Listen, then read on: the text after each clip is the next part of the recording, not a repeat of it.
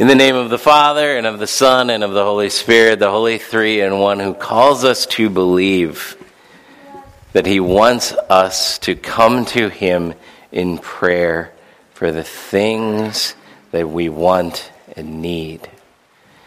Dear brothers and sisters in Christ, we walked into my neighbor's house with a goal in mind, and that goal was to purchase their car.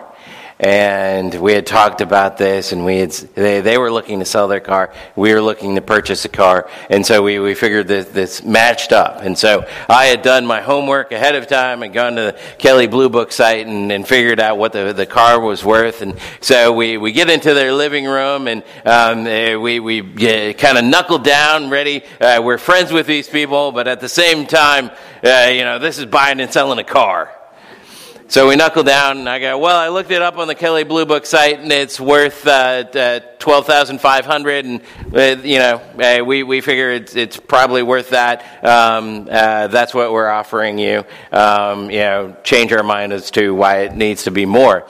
And my neighbor responded, and he was like, well, we're thinking 11. And I said, Dan, that's not how this works.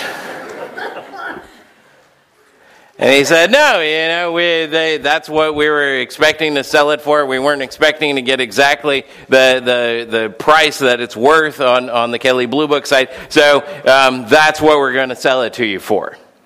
And I walked away going, wow.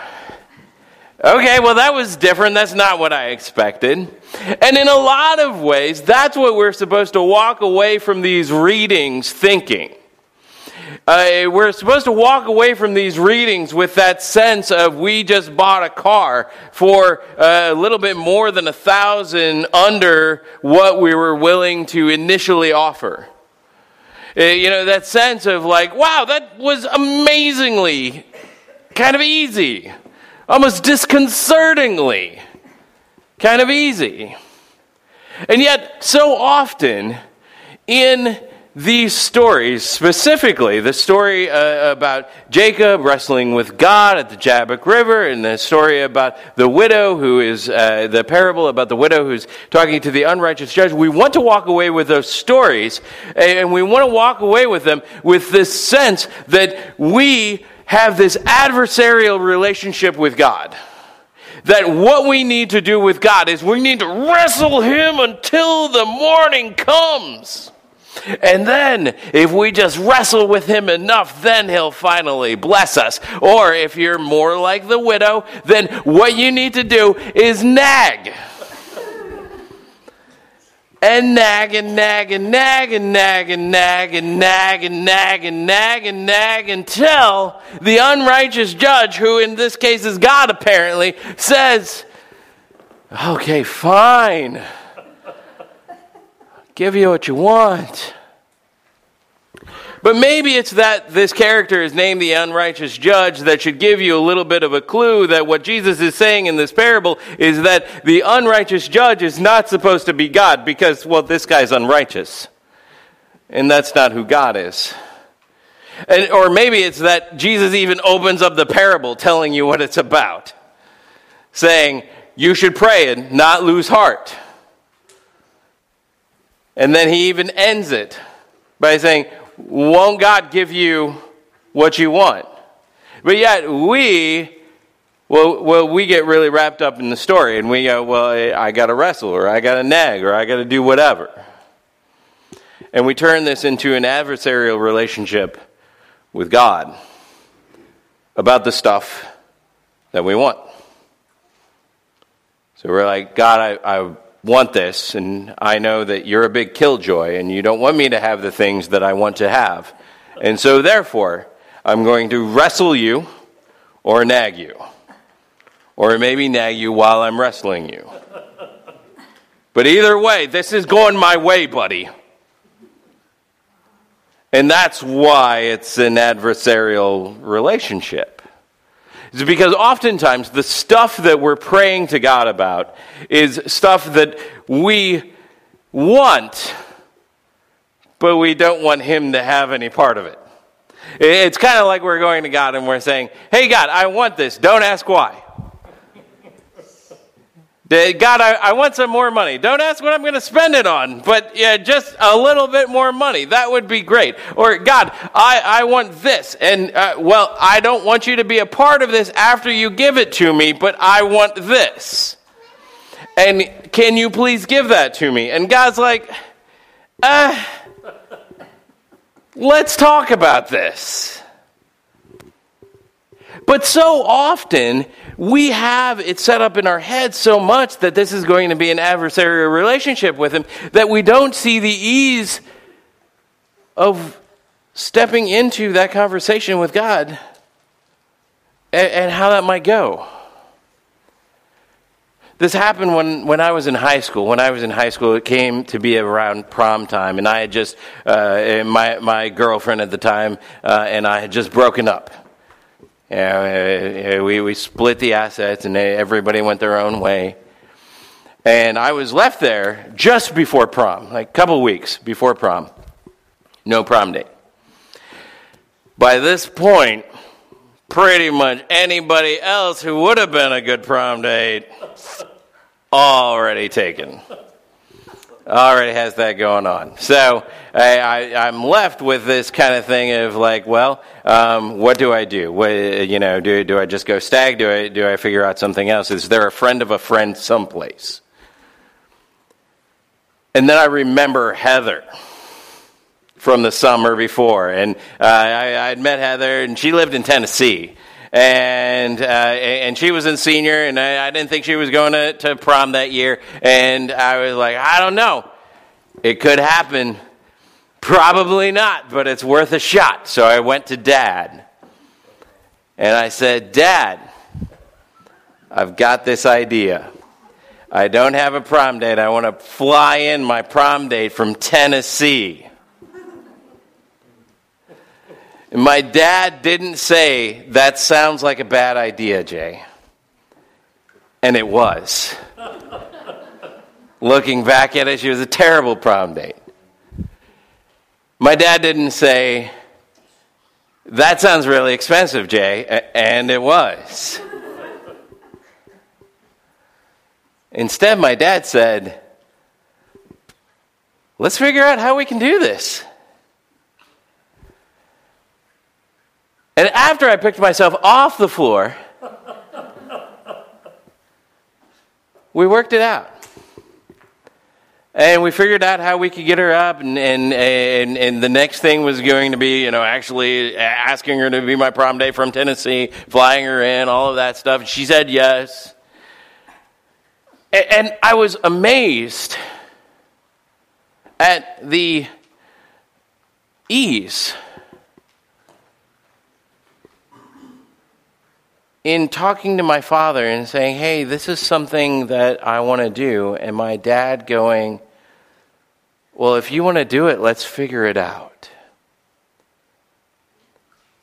And because of that, I may have had a terrible prom date. And I did. And I may have lost some money. But that memory for me continues to be a memory of my dad showing grace to me. In hearing, you want this? Let's work that out. Not in a way that was adversarial, not in a way that was trying to talk me down, but in a way that said, hey, this is something that you want, and let's talk through that. Let's make sure that everything's lining up. But let's go after what you want. Now, some of the stuff that we ask God for, we're asking God the wrong stuff. And God knows that.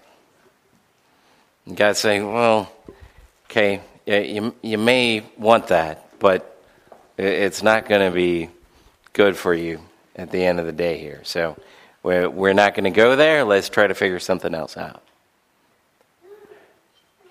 But it's not that God is working against what we want because he's a gigantic killjoy.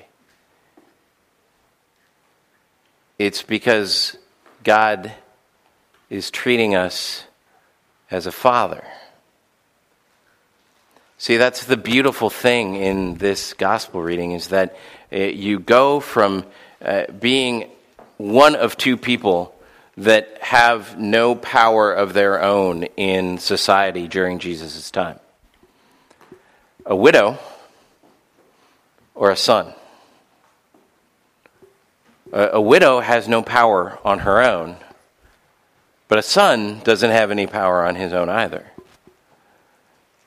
The big difference is that the widow doesn't have any power relationally either.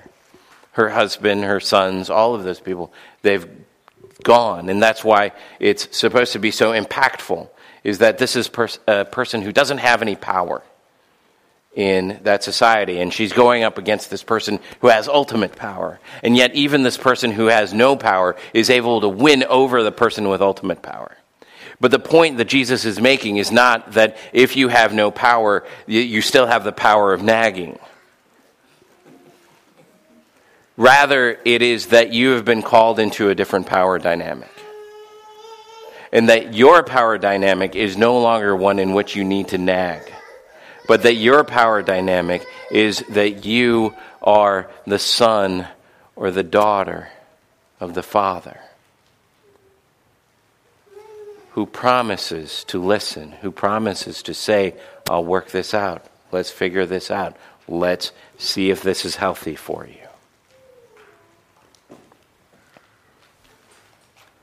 And God promises that if we ask for just one thing, that there's one thing that he's going to say, I'm always going to answer yes to that. And it's the forgiveness of our sins. That no matter when we come to him and we say, Lord, I need to be forgiven. I need to be forgiven of treating you transactionally, of treating you as just kind of this vending machine or this slot machine in which I just put in a few coins and maybe I get an answer out of you. Maybe I don't. I need to repent of that. I need to be forgiven of that. Lord, I need to confess to you and be forgiven of the sin that is just seeing you as my adversary, seeing you as somebody who's working against me when I know better. I know that I'm your baptized child. I know that you love me, and yet I treat you in this despicable way where I see you as an unrighteous judge so much of the time. Please forgive me of that. And God promises that if you confess those sins, if you confess any sins, that his answer to you will always be, it is yours. Because the thing that makes you not a widow in the story, and the thing that makes you a son or a daughter in the story, is that you've been invited into the family by Jesus. That Jesus is your brother who died on the cross in order to make you his brother or sister. That your adoption papers were sealed with his blood. And that he has brought you into the family so that you can ask of the Father for whatever it is. The things that you need or the things that you want. And that the Father promises to hear and to listen and to work it out with you. And so may you go into this week remembering that the Father is not your adversary, but that he is your dad. Amen.